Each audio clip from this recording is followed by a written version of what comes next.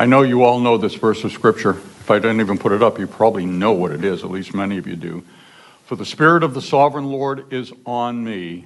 This is Isaiah speaking 700 years before Jesus.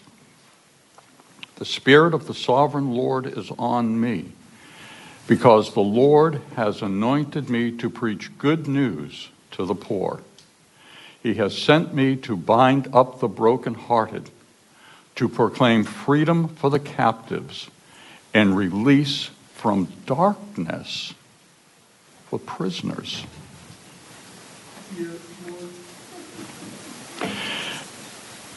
If we were to try to dig into that verse, I mean this quite seriously, and do it as an in-depth Bible study, I could easily see taking an hour and a half for 10 or 12 weeks to do that one verse. I'm not going to keep you here for 12 hours today. Okay, we're not going to get into an in-depth Bible study, because I know by the time I got done after 12 hours of it, I'd be the only one left. Well, my wife and mother might still be here, but the rest of you would be gone. Okay, okay. If you didn't hear Julie, she said, I don't know about that. Okay, she does have a key for the car, so I'd be here on my own, getting an Uber to get out of here.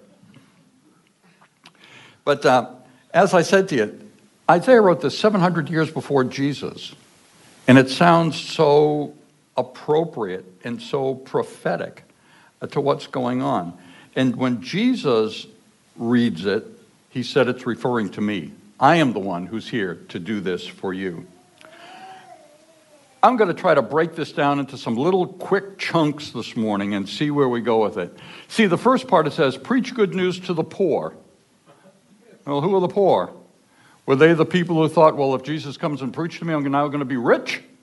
That's not the group of people he was really talking to. There were many poor people who followed Jesus. I think I've got this up here. Yeah, there it is.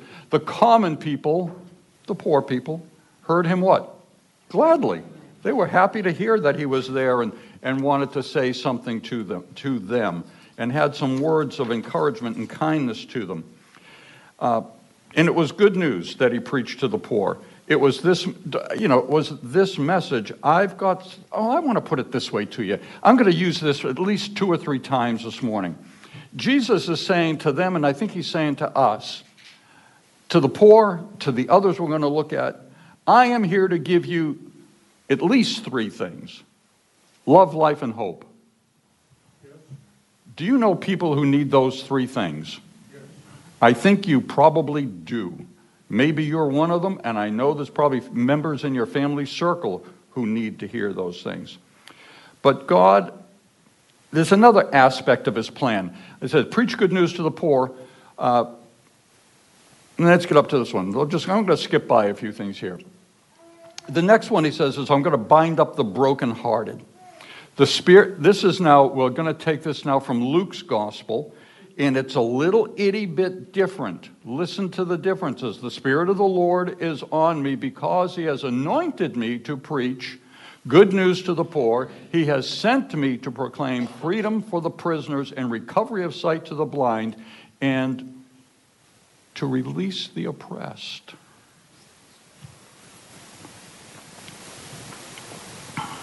The release the oppressed is the little bit different phrase that's there. In the King James Version, it uses this phrase, to set at liberty them that are bruised. To set at liberty those who are shattered in their fortunes or broken spirit. Okay, let me go back to this part. Do I have it up here? Yeah. I looked up what the scholars tell me what bruised means there in the King James. Bruised means those who are shattered in fortune and broken in spirit. Do you know any broken-hearted people? Do you know any people who have come through this period called COVID and they've had some issues and they're broken in spirit? They have issues going on. Jesus came to bind up the brokenhearted, to, here's my little 3-word phrase again, to give them hope, love, and life.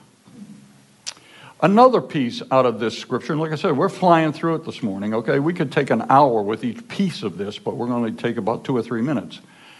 To proclaim freedom for the captives. Okay, now, let me just stop for half a second. I'm going to go through this pretty quickly, but I'm hoping that maybe a word or a phrase or a thought might go through you, if I were to say it to myself, through my puny brain at some point this week that would either just encourage me or say, oh, okay, Lord, I'm getting it slowly. Do any of you ever get it slowly? I think maybe some of you are in the same group with me.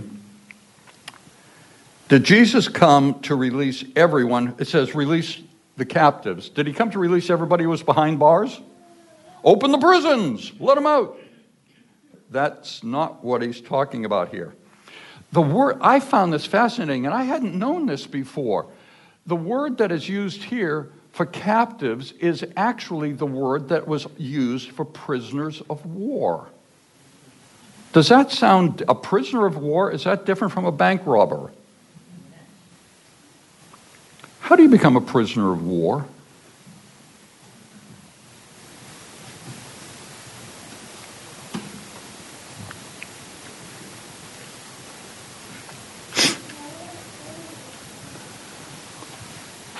Sin makes us captives and become prisoners of war.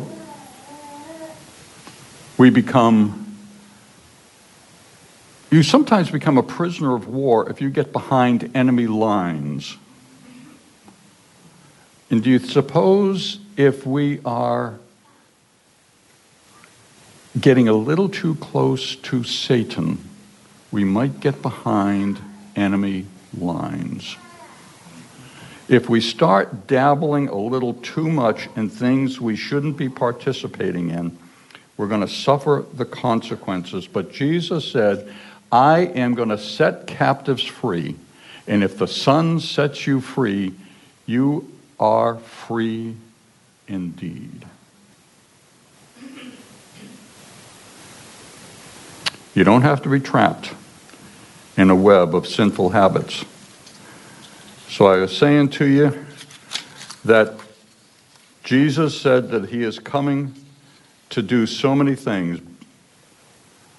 Bind up the brokenhearted, proclaim release for the captives, or freedom for captives, and this next one, proclaim release from darkness. Luke's account says this, recovery of sight for the blind. On various occasions, Jesus did restore vision for people, didn't he? Touch people's eyes and they could see again. Sadder than a person who can't see is a person who is unable to find their way spiritually. A person who knows that God is asking them to do something and yet they go the other way. Someone asked Helen Keller, who was blind, is there anything you know of that is worse than being blind? Look at her response. The most pathetic person in the world is someone who has sight but has no vision. Ouch. Satan wants to blind your vision to what God can do for you.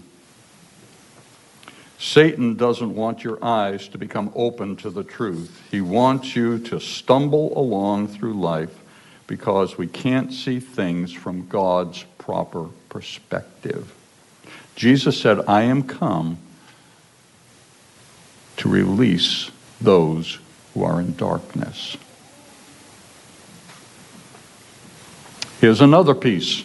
Like I said, we're just going to move through this morning, and I hope that through the week, maybe this little piece from Isaiah 61, verse 1 comes to your mind, or this piece from Luke's Gospel. Proclaim the year of the Lord's favor. As God's fellow workers, we urge you not to receive God's grace in vain. For he says, in the time of my favor I heard you. In the day of my salvation I helped you. I tell you, now is the time of God's favor.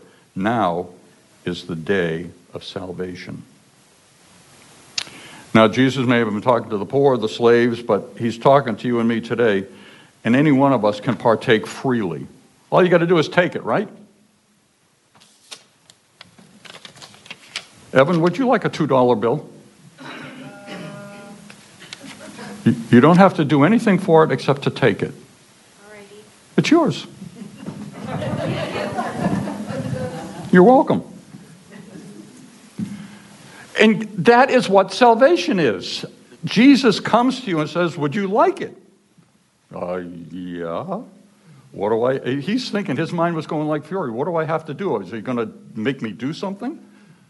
No, it's just yours. I'm not going to ask for it back. You can have it. It won't buy you much these days. It used to buy you something. But that's salvation, and that's what the Lord is doing. He's his favor, but we've got to accept his favor. We've got to allow it to happen.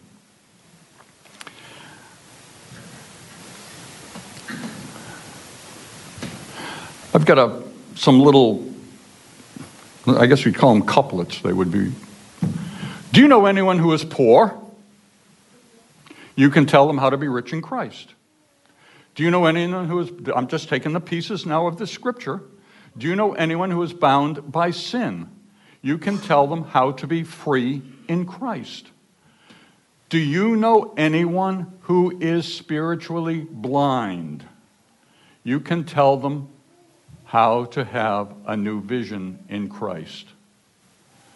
Do you know anyone who is bruised and broken? You can give them new hope and help in Christ. See, it's not just Jesus who can do those things. It's you, through the power of Jesus Christ, can give these to others who need it. The next piece here, I have struggled with the word I want to use, and I just can't come up with a better word. Probably 10 of you will come up afterwards and say, oh, you should have used this one. I'm using the word perils. I just got stuck this week as I tried to come up with this. Beware of the perils. The first one is this. The definition first. What a peril is when I looked it up. The dangers or difficulties that arise from a particular situation or activity. Make sense?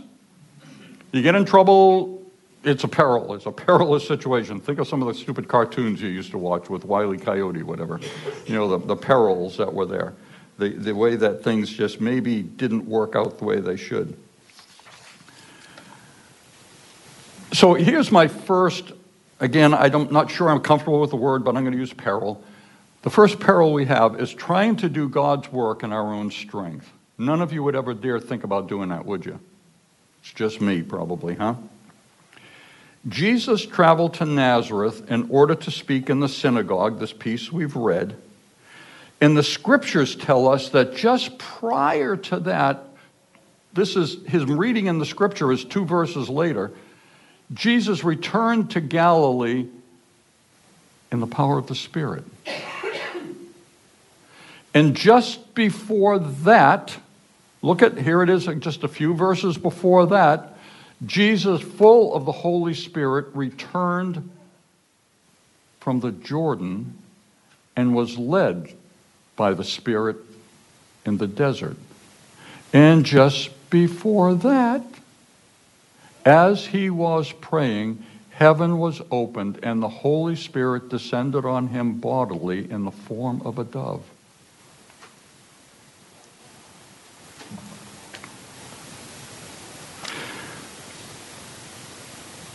So when Jesus stood in the synagogue that day, he was being led by the Spirit, step after step after step. I'm saying, do we at times ever try to do things, do I ever try to do things in my own strength without being led by the Spirit?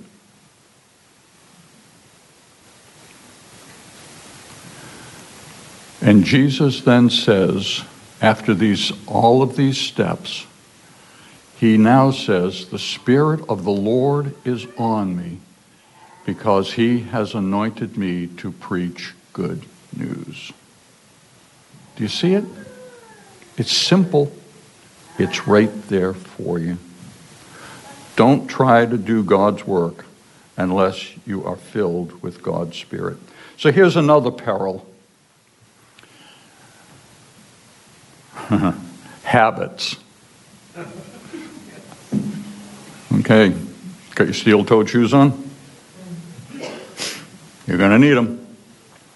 Jesus, he went to Nazareth, where he had been brought up, and on the Sabbath day he went to the synagogue, as was his custom, and he stood up to read. As was his custom. It was his habit. Do you ever suppose that he ever found the synagogue service boring? Do you suppose he ever disagreed with the preacher? Do you suppose he ever had other things he might want to have done on the Sabbath day? Go to a Patriots game or something like that.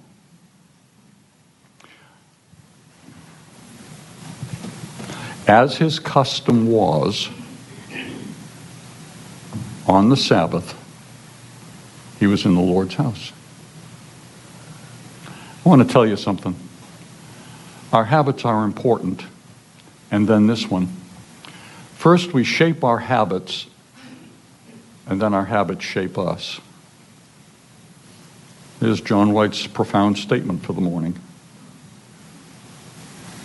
It's simple, though, isn't it?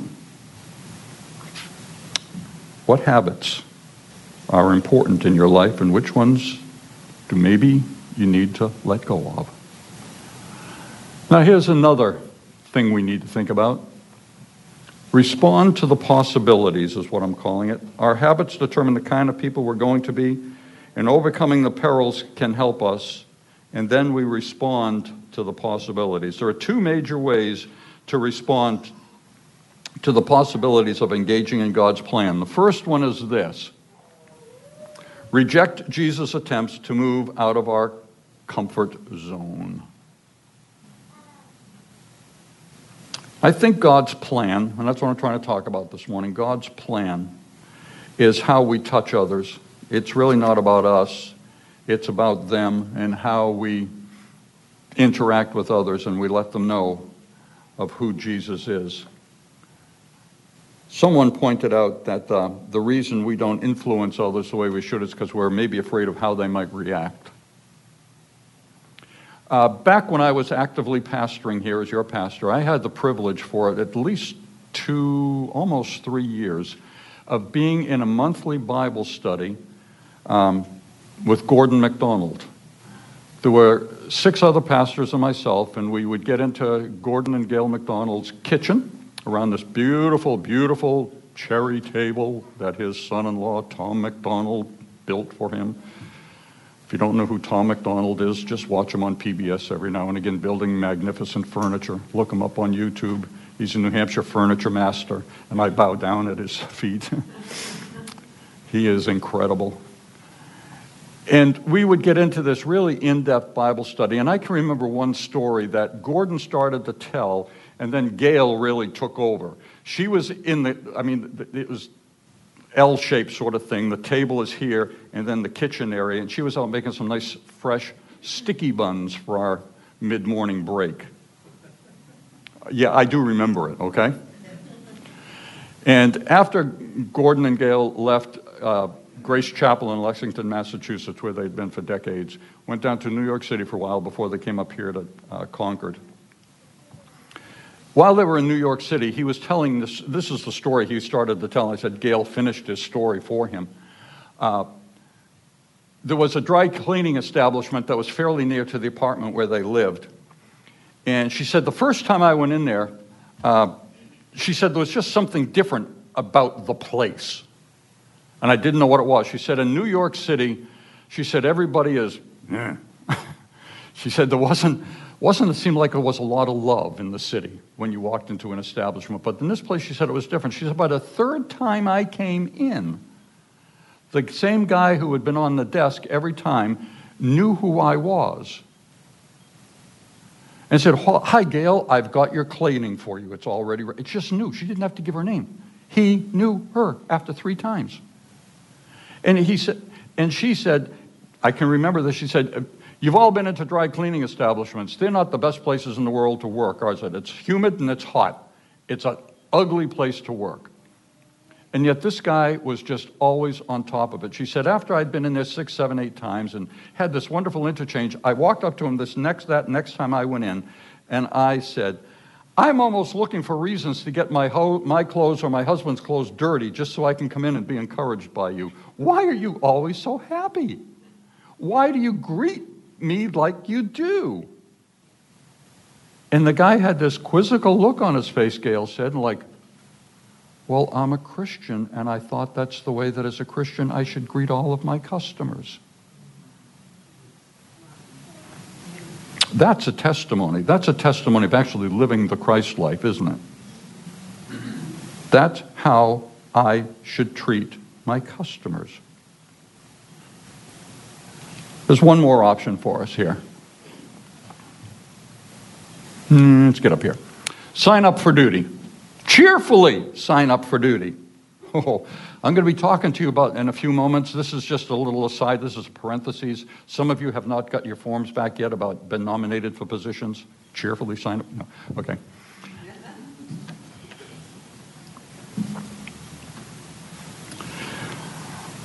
That's what the Apostle Paul did when he was still known as Saul.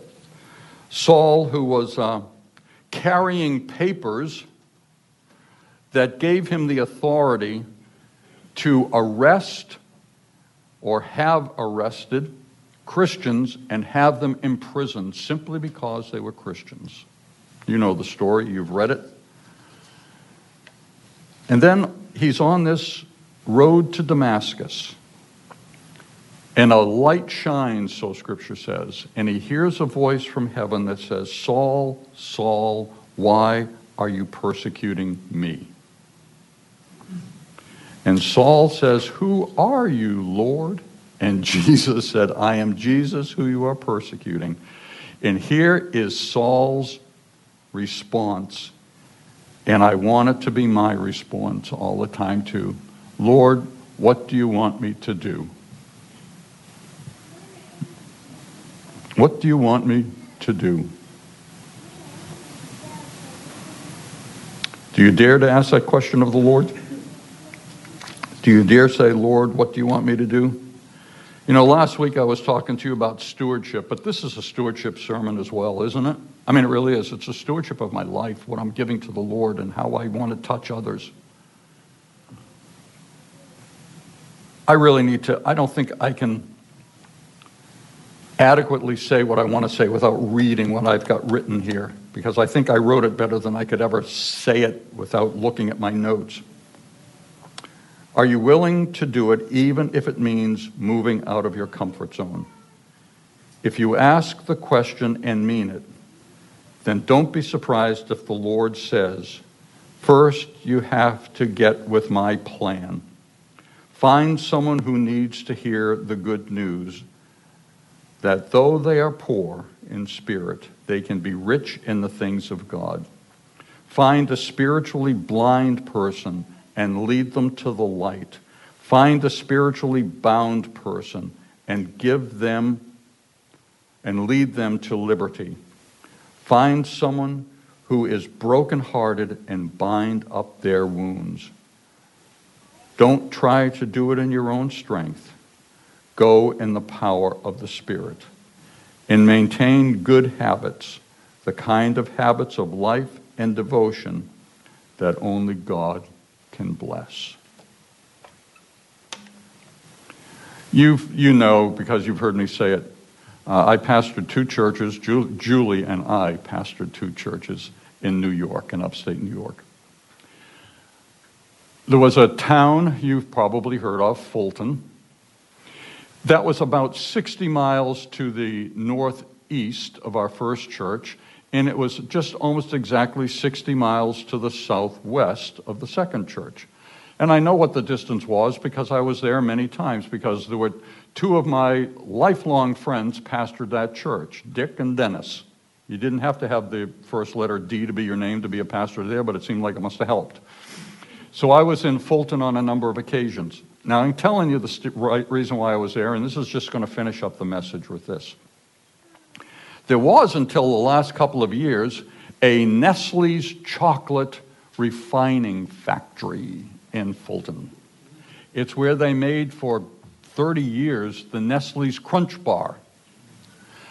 You could get, if the wind was blowing right, you could get within 3 to 4 miles of whatever direction the wind was blowing of that plant and going into Fulton, and can you smell the chocolate? And it was wonderful. And I can remember visiting with Dennis one day there, and one of the members of his church came into his office who was a worker at that Nestle's plant. And man, it was like, hey, can you just sit here a little bit longer? You smell good. But you guys back there, Ron and Pat, also know what was in the little village next to Clifton Springs. There was the Silver Floss sauerkraut factory. And when the wind was blowing out of the east, the stench of fermenting cabbage was overpowering. And when those workers walked out of that factory, they stunk.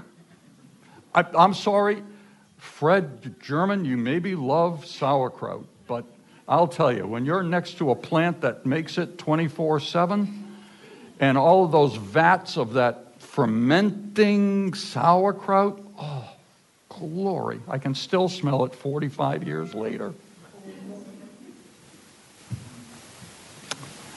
Which one would you rather be next to?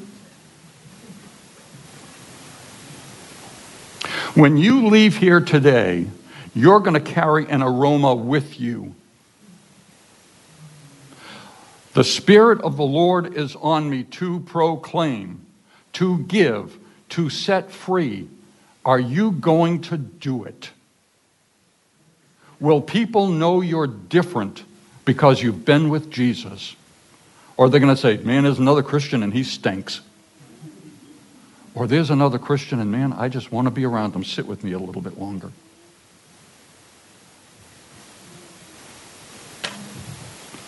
I don't know what I've got up here. Tale of Two Cities, I called it. Fulton, chocolate, Phelps, sauerkraut. Last statement is this. Let's determine by God's grace that we will be the fragrance of Christ, sharing the good news with others. Let's pray for a moment.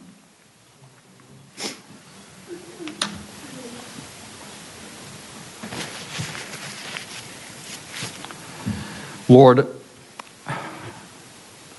I want others to know that you are my Lord.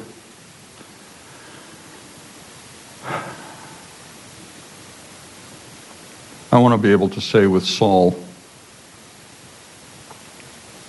what do you want me to do for you, Lord?